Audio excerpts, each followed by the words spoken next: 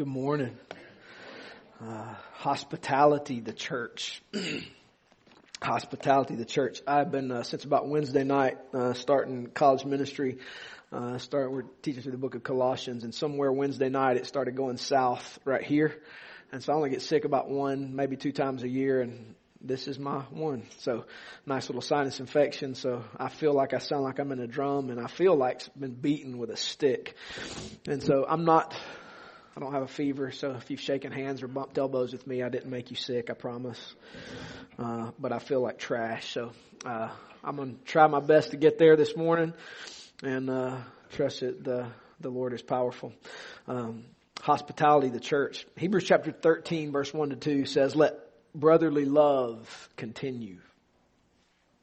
Do not neglect to show hospitality."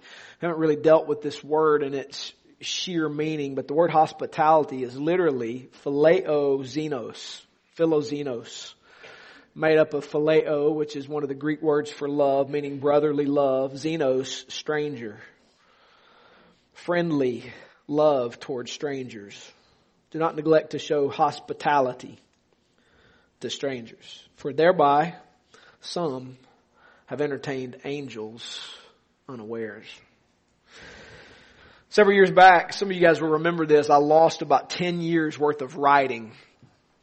Sermons, manuscripts, participation in various books that have been published. I don't get credit for that. I just get to be part. I don't even get any money off it, man. What a rip, right? I lost about 10 years worth of writing, and I was really bummed about that. I mean, it's very emotional, you know. And I mentioned it in the service, and that particular morning in that service, there was a guy who visited. He was very kind. He was alone. He was by himself. I struck up a conversation with him, and we chatted for a little bit before the service, and very kind, very calm, very pleasant. And after the service, he gave me a handwritten note. And that note said, and I still have this in a file, "God is treating you as a son through this. Lift your head and be strengthened." I've never seen that guy before, never seen him since. Now, could that be a Hebrews 13, 1 to 2 kind of person? I don't know. Some of you are probably sitting there going, "Man, that's my crazy uncle." You don't even know. He just showed up that morning. He crazy, man. I can't even believe you think that. I don't know. What I do know is that handwritten note lifted my head. And we engaged, and I treated him well. And I try to treat everybody well as best I can. I fail. But on that particular instance, who knows? Was that a Hebrews 13, 1 to 2? What we do know from this passage is God sends His messengers, His angels, every now and again into our lives. And so the writer of Hebrews tells this struggling people, this persecuted people, particularly contextually in Hebrews, to not neglect, even in the midst of your difficulty, in the midst of your hardship, don't forget to show kind, brotherly, pleasant love to strangers, because in so doing, there have been times you've entertained my messengers and you don't even know it. We've said the definition of hospitality we want to work from is the friendly and generous reception and care for guests, because that is what God does. It is built into the nature and character of God. He is a welcoming God. He is a hospitable God. We've said hospitality is not one big thing. Hospitality is 1,000 little things that come and are manifested out of a welcoming heart. Well, if we're talking about hospitality, we've said it's the nature of God. And we've talked about it being an issue of our home, not our physical house, but welcoming people into our lives. And then this week, it's hospitality in the church. Next week, Pastor Jim is going to talk about some nitty-gritty issues of how we display that. But today, when we talk about hospitality in the church, I want to start, and I don't want to spend a ton of time here because this is a sermon in and of itself. You got to ask the question, what is a church? And again, that's a sermon. That's a couple of chapters in a systematic theology. But if you're looking at the blog, mitchjolly.com, the notes are there available for you. You can see 4 points. I'm going to hit these very quickly because this is not the point of this sermon, but I want to hit this because it matters. If we're talking about hospitality in the church, then I don't want you confused about what a church is. Your small group is not a church. Okay? If you want to talk about being a member of the universal church, if you're in Christ, you're a member of that church, whether you attend a small group or not. Your small group is not a church. It's just not. So don't call it that. Don't say that's my church. No, it's not. A church is a local group of Christians, and it has to be local. Like, this universal church reality is true, but it has to be manifest.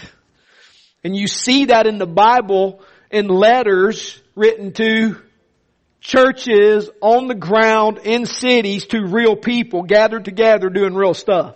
Right? So the local church is a reality. It has to be manifest. It's a local group of Christians. Number 2, they gather regularly because they did in the Bible. Number 3, they exercise congregation-wide affirmation of membership in Christ, which is the covenant basis off which, like in 1 Corinthians chapter 5, they could hold one another accountable to holiness. You can't do that in small group, not connected to a vision, connected to biblical oversight through pastor, elders, overseers. You just can't. And so there's a standard set for congregation-wide affirmation of membership in Christ and oversight of that membership. And then that body, whether it's broken down and meets in small groups, which it should, because there's no way we can do all of the church's stuff right here on Sunday morning. It's impossible, practically. That church then represents Christ and His rule on earth. And that's a loaded statement. Don't have time to unpack it. But that church represents Christ and His rule on earth. And so, therefore, as a result of that, they gather in His name using the means of preaching God's Word, baptism, and the Lord's Supper for these purposes. Right? And so, the sacraments, or if you don't like that word, the ordinances, the preaching of God's Word, representing Christ and His rule on earth through the Great Commission and evangelism, disciple making, gathering together, exercising membership, and oversight and regular gathering. That's a church. And so with that, we're talking about what does hospitality inside that look like? Well, in case you're wondering, it's impossible to do all of that in the time we have. So what we're going to do is we're going to pull out some major issues, some major things. I'm going to share them with you. And then again, next week, Pastor Jim's going to get nitty-gritty and how that gets exercised. So what we're doing here in the next few minutes is arguing from big truths about what the church is, who she is, and her identity. And there's some metaphor in here, and then just some practical stuff, all the way down to in the dirt application. As my friend Kevin Brown says, pastor in Philadelphia, African-American pastor, says when we're dealing with issues of race and issues of national things, he said you got to get naked and roll around in it. And so we're talking about just rolling around in it this morning. We're talking about some nitty-gritty issues of just rolling around and what does hospitality look like inside of a church. Number 1, and this one is a metaphor from Ephesians chapter 2, verse 19 to 22. The church is the household of God. So, we start by making sure God is welcome. Listen, hospitality, because remember we started by speaking from the truth of Jesus welcoming to Himself people and the fact that He is going to judge us and our faith based upon its manifestation in welcoming the outsider. Remember that from Matthew chapter 25? Because it is the nature and character of God and therefore the basis off of which we will be judged and the fruitfulness of our life and our faith in Christ will be judged is that the church is the household of God, so we start by making sure God Himself is welcome. Listen to Ephesians 2, 19 to 22. So then, you are no longer strangers and aliens, but you are fellow citizens with the saints and members of the household of God, built on the foundation of the apostles and prophets, Christ Jesus himself being the cornerstone, in whom the whole structure, what's this structure? The household of God, the church, in whom the whole structure being joined together, there's together. These passages are meaty, by the way, glorious. Ephesians, Colossians on the identity of the church. I would say this is so off the point, but our ecclesiology in the West is weak. It is weak. Ecclesiology, meaning study, the logy, the word about the church. That's what ecclesiology means. It's a word, a teaching about the church. We have a weak ecclesiology. It's terrible. We can't even define what a local church is. Most Christians in the West don't even read their Bibles, and then they want to make affirmations about what the church is. Okay? Our ecclesiology is weak. The Bible's ecclesiology is strong. It's strong. And it's convicting. These passages Paul is writing from churches to churches is key. He said, whom the whole structure joined together grows into a holy temple in the Lord. In Him you also are being built together. So this truth about what the church is, and you also, church at Ephesus, are being built together into a dwelling place for God by the Spirit. Wow. So the local church is a dwelling place. It's the household of God by which He makes His presence known in us by the Holy Spirit. That's some deep, rich spiritual stuff. Meaning the local church is the household of God. And if we're the household of God and He has joined us together and we're growing up into Christ, then that has to be manifest in ways that we make sure we welcome the Holy Spirit in this place. How do we do that? Because here's the deal. Impersonality, not being personal to people, could be evidence of godlessness. Because the God who is a welcomer, and if He makes His presence known by the Spirit in us, there should be a manifestation of hospitality and welcoming people. Amen. And so we start by welcoming God, who is the welcomer, who through us will be a welcomer of people. So maybe since we're the household of God, we make personal preparation with right heart attitudes. Maybe we check our heart at the house before we leave. Maybe we check our heart in the car before we get out and walk inside. But we get the attitude in check. And we get the mentality in check. And we start by welcoming the Lord. Maybe it starts by getting up a little earlier to make sure we're receptive. Here's the thing that blows my mind about just getting down rolling in it, okay? We treat the church worse than we treat our own jobs. Because I promise you, tomorrow morning you ain't going to roll up into the job 30 minutes late, not prepared. And if your employer makes you wear a certain kind of shirt, you're going to have it on, aren't you?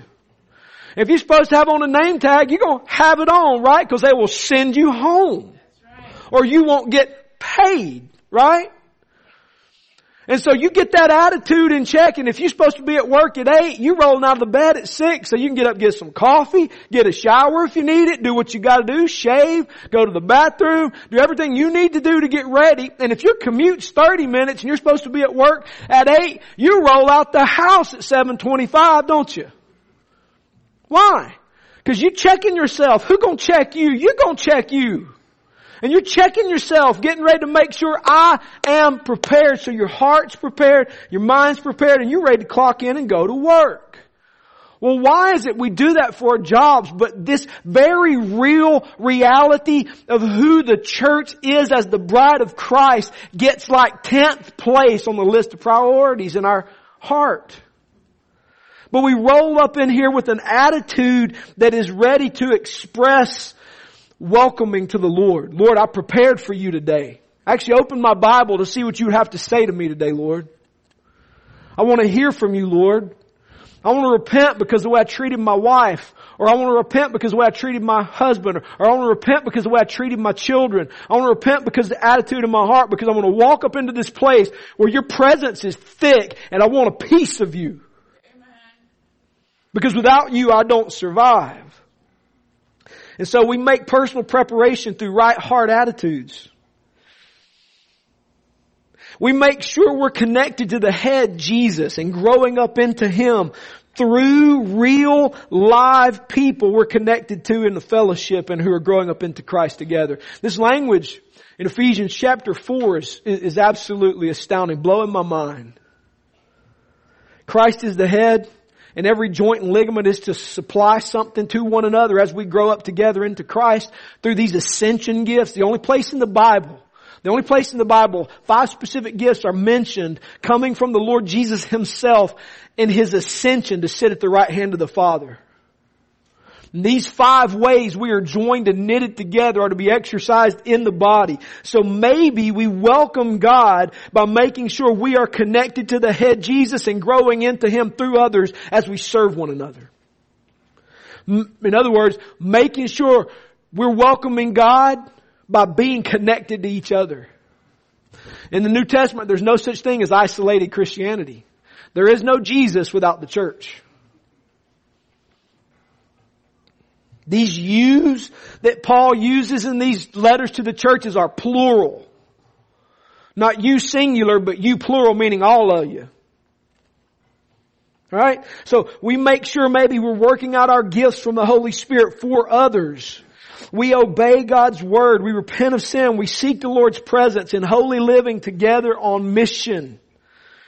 We show up and we do so on time to prepare for the Lord. Listen, do you not realize that the Lord is here? You did not come to get a dadgum thing this morning. If you did, you're here for the wrong reasons. You came to bring Him something.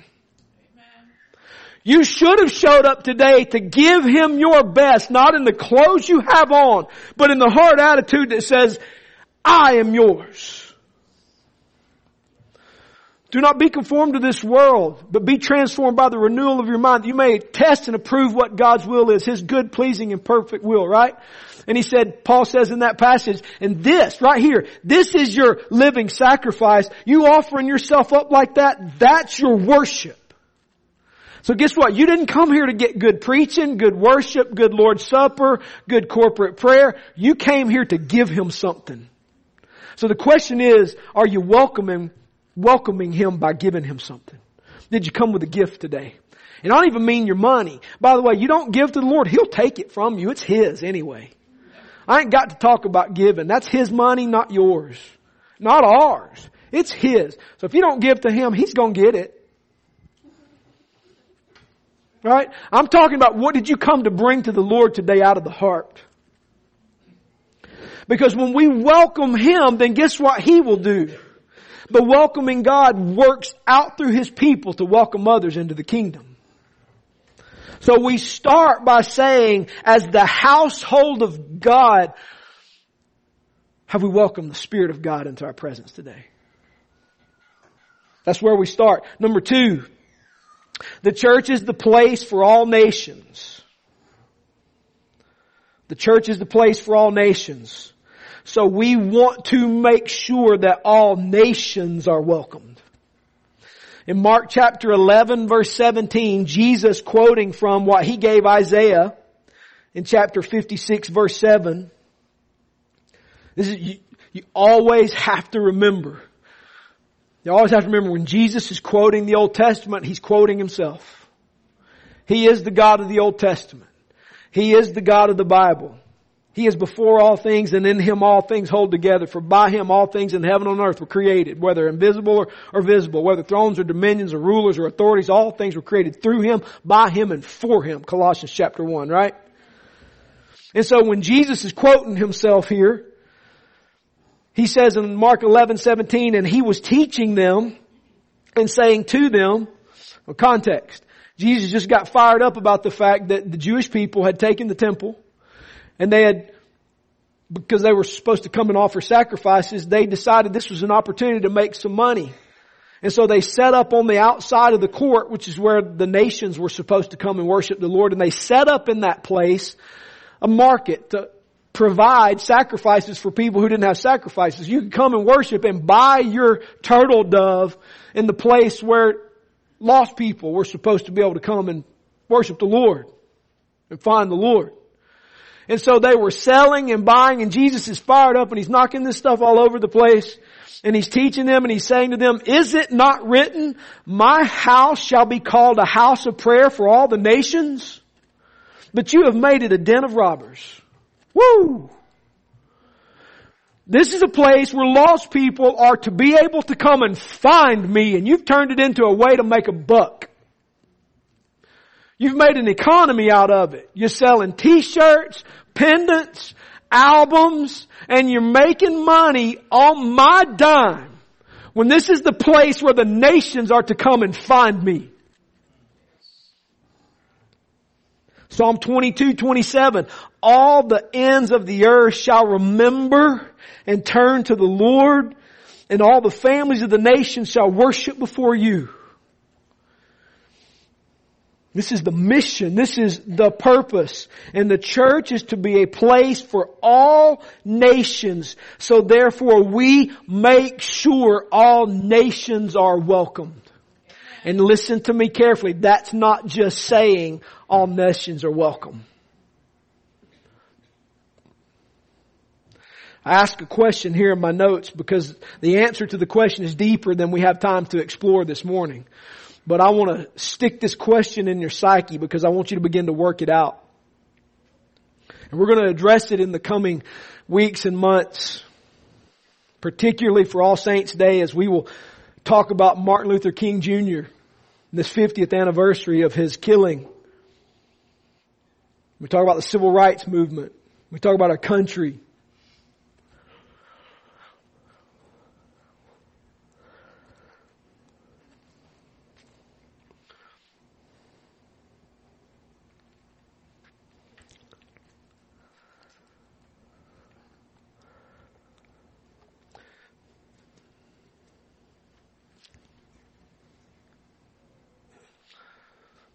Don't just slap the word gospel on top of it.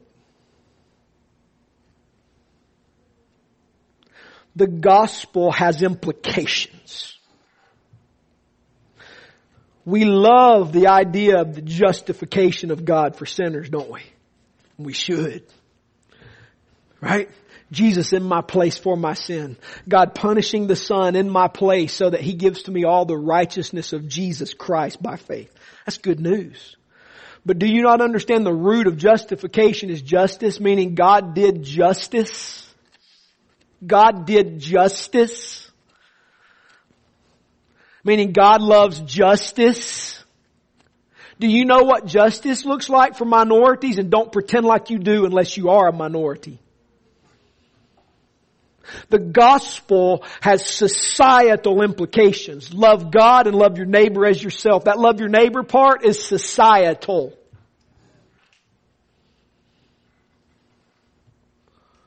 There are systemic challenges that keep us as a predominantly white congregation from recognizing that on the deep levels that we don't see that people don't feel welcome. And it's because we just don't know, because we don't sit in the minority place. So here's the question. Is there anything in our unseen set of cultural rules? And listen, Drucker says it perfect. He's a business guru guy. He's a smart dude. I don't think he's a Christian, but he's smart. Culture eats strategy for breakfast. Culture are those set of unseen rules that rule and that lay down laws that people see and feel, and the only way they see them and feel them is when they walk up in the middle of them. Culture is strong. Culture is powerful. It's set by the majority. It's set by those in power. And is there anything in our unseen set of cultural rules that keep other nations, other peoples, other races from being significant in our fellowships in the West? Because if all nations are to be welcomed, we need to welcome them, and it's more than putting out a sign saying welcome. It's come in and be welcome to lead me. I'm going to ask you a hard question. This isn't in the notes. But if there were an African American or Hispanic man standing here preaching you today as your pastor, would you submit to them? And if the answer is no, you're in sin. And so is there anything in our unseen cultural rules that keep outsiders on the outside? This is the kind of stuff I ask, and the reason people call me Marxist on the interwebs. I'm like, I don't even know what that, I'm not a Marxist. But the gospel has implications. How we treat people and how we welcome people. There are hospitable issues buried up in this glorious gospel of the kingdom of Jesus Christ. Because here's the deal. He's not just saving people. He's saving all of created order. And He's redeeming all things and bringing them back up underneath His rule. We have one king, we have one constitution and one law. It's called the Bible. And we have one flag and we have one banner, and it is the cross. Where's our allegiance? And if there's anything that stands above that, I promise you it's a barrier to outsiders. The world's not looking for your nationalism. The world isn't looking for your patriotism. The world is looking for a king who will rule them well. And there's one, his name's Jesus. Do you represent Him above all things? That's a hospitable message because it's saying, come to me. I don't have any partisan issues. I have Jesus. The King of the universe, the maker of all things, who made all this and is redeeming it back to Himself. And you have a significant role in it. Come to me, all you who are weary and heavy laden, and He will give you rest. That's a hospitable message. But and I said this in the little video I posted this week, if you are posting trash on the interwebs that doesn't have Jesus at the top, you're putting out a stop at the door sign. Be careful how you represent the King and His kingdom. If you're going to do that stuff, take any mention of Jesus off your profile. Because I promise you, my Muslim friends see it. And they talk about it. But you say. And so is there anything in our unseen set of values that says stop, do not enter? Third, dadgum, I got 8 minutes left, and this is the last point, but the church is the place. The church is the place where God Himself is the host. The church is the place where God Himself is the host, appealing through us as His body to welcome all to become insiders through being reconciled back to God through Jesus. I know that's verbose because I'm verbose. I can't say that any other way.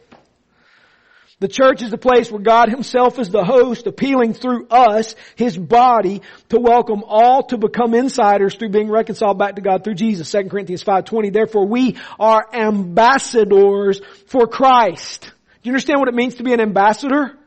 It means you represent the one above you. United States ambassadors don't get to execute their own agenda. They execute the agenda of the President of the United States. I mean, they don't make their own laws. They don't make their own rules. They don't make their own strategies. They don't make their own tactics. The President tells them what to do, and they can do no more because they represent the President. We're called here ambassadors for Christ, meaning we don't get to make the rules. We don't get to make the strategy. We don't get to make the tactics. We represent Jesus. And He's the host, welcoming nations to Himself. And as His ambassadors, we represent Him. And that's just part of the verse. God making His appeal through us. So we, whether we realize it or not, are making an appeal for God in Christ. What is that appeal? And so Paul says here, we implore you on behalf of Christ, be reconciled to God. And so the church is the place where God Himself, the host, appeals through us, His body, to welcome all to become insiders through being reconciled back to God through Jesus Christ. So guess what? He's the host, you're His ambassador, and you're making an appeal to the world to be reconciled back to God through you and the message of the gospel you preach.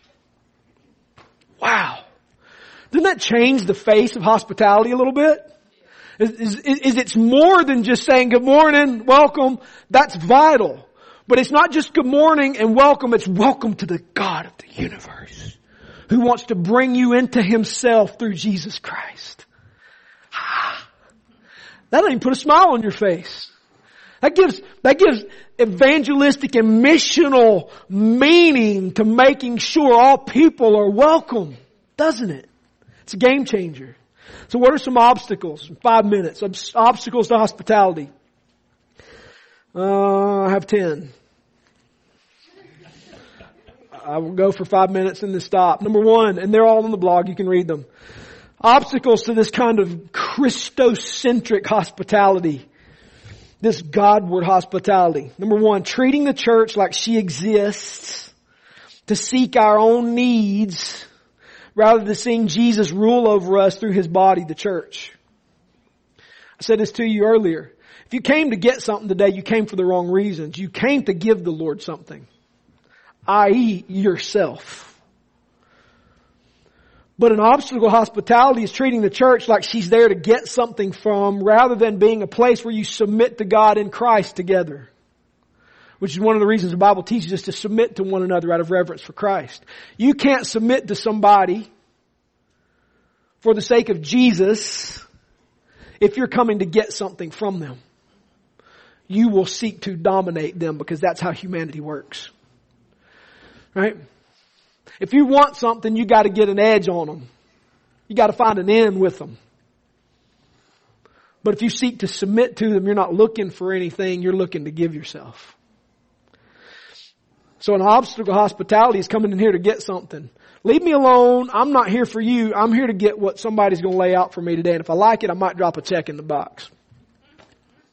And if I don't, I'll go somewhere else. That's an obstacle to hospitality. Number 2, not living in the Spirit's gifting. 1 Peter 4, 9-10 tells us, show hospitality to one another without grumbling. Don't grumble because you got to be hospitable. What does it look like? Verse 10. As each has received a gift, use it to serve one another as good stewards of God's varied grace. An obstacle to hospitality is not living in the Spirit's gifting. See, how do I know my gifts? Do community life with each other. The Spirit makes gifts available and active as you do life together on mission, connected to a local church and submitted to a body of pastors. The gifting isn't there for you to have a gifting and to have an experience with the Lord. The gifts are not for you, they're for other people. Because they're Trinitarian in nature. The Father, Son, and the Holy Spirit serving one another. We're made in that image, and therefore we are to serve one another. And we only get gifts as we give things away to other people. You will only be gifted by the Spirit as you serve other people. Inside the fellowship, growing up into Christ. It's the only way you're going to have gifts. And therefore, not living in the Spirit's gifting is failing to show hospitality because you're not welcoming people to you to get what you have to give to them. Which takes us back to last week. It's a home issue, welcoming people to yourself. Because I have something the Spirit gave me for you. Number 3, management of our time so that God gets little and the body gets none. Time management. 4, you've heard me say this for a couple of weeks now. I want to say it again. Affinity-based love for people rather than Christocentric love for all, including our enemies. Jesus said, love your enemies. Right? He said, even Gentiles love people like themselves. But you're my people, so therefore love your enemies. Meaning, we don't do small groups based on affinities. Because that's sinner love. Sinners do that. Jesus called us to a higher love. Christ's love. And how did Jesus love us? He died for His enemies too. All those who nailed Him to a cross, He died that they might be saved. And He calls us to love like that. Meaning we got to love quirky people like me. You got to love me. Get over it. And guess what? I got to love some of you. Right? And so we do life together not based on affinities, but based on a Christocentric love that even includes our enemies.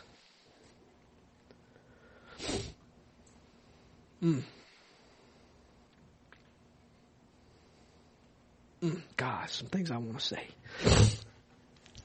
I'll move on. Number 5. Creating an excluding culture. Creating an excluding culture. This is the way it's an obstacle to hospitality. We create an excluding culture by valuing as primary peripheral issues as though they were central to the faith. Such as family-centric model of church versus other kinds. Well, what if I don't think... Listen, let me just say this to you. We don't do family worship at my house. Because we stink at it. It ain't cool. I can't play no music. I can't sing. My wife don't play no music. She can't sing. I'm an expositor. She can really sing better than me, but that's not our gift. I deal with Greek and Hebrew and exposition. I got teenagers, alright? I take over. And we don't do family worship. Be like, if you don't family worship, you're not following the Lord. Well, we watch Man in the High Castle. Awesome series, right? You know what my boys love to do? They don't feel like we've had a day until we're all nestled together and hanging out together. And I would submit to you, that's not unspiritual. My boys like to be home. They're not hossing to go out to parties and get crazy. They want to be home. And we might not be singing, doing Bible study, but we're together. And when they go to bed, I pray for them. And they're getting older and don't want me laying on them in the bed at night. So I will still pray for them. And right? And so here's my point. Anything that's not biblical and front and center, if we set it up as front and center, we repel everybody who's not that. Does that make sense? Public school, private school, homeschooling. We're the homeschool church. Well, if you're the homeschool church, guess what? All us public school people ain't coming. Because you make me feel weird. You make me feel like I've sinned against the Lord somehow. Right? You get my drift?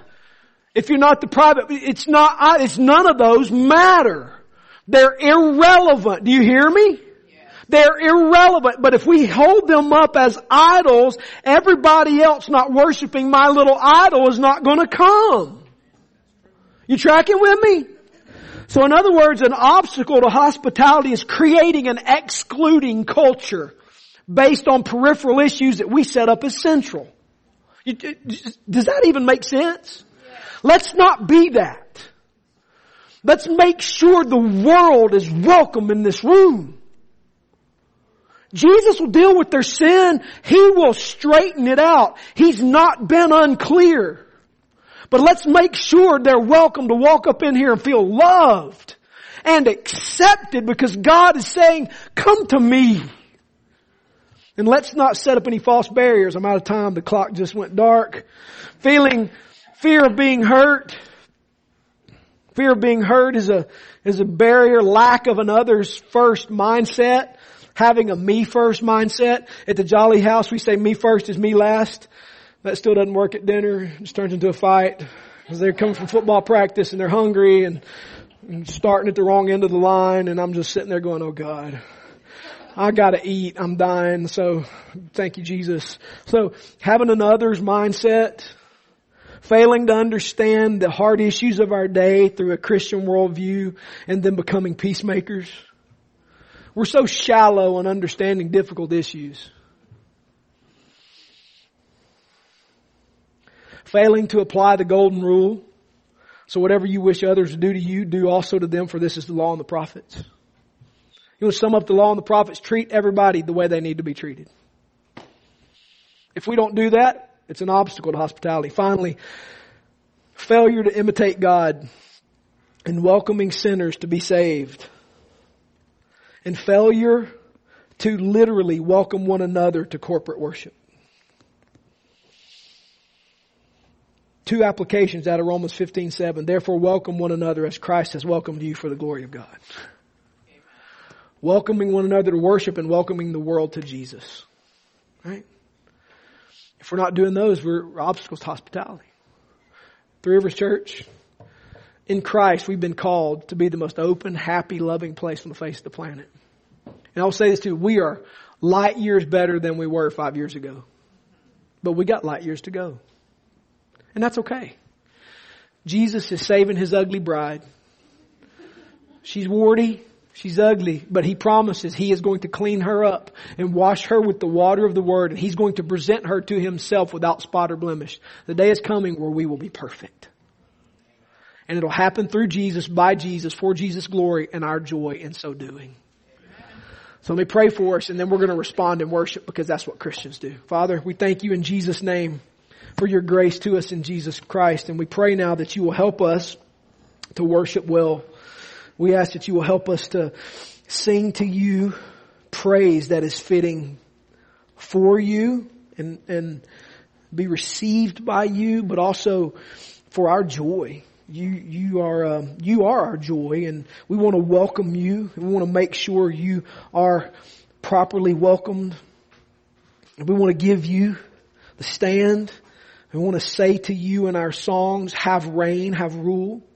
Holy Spirit, we ask that You would reign and rule, that You would heal, fix, make right, order, give life, gift, all the things. You have the stand.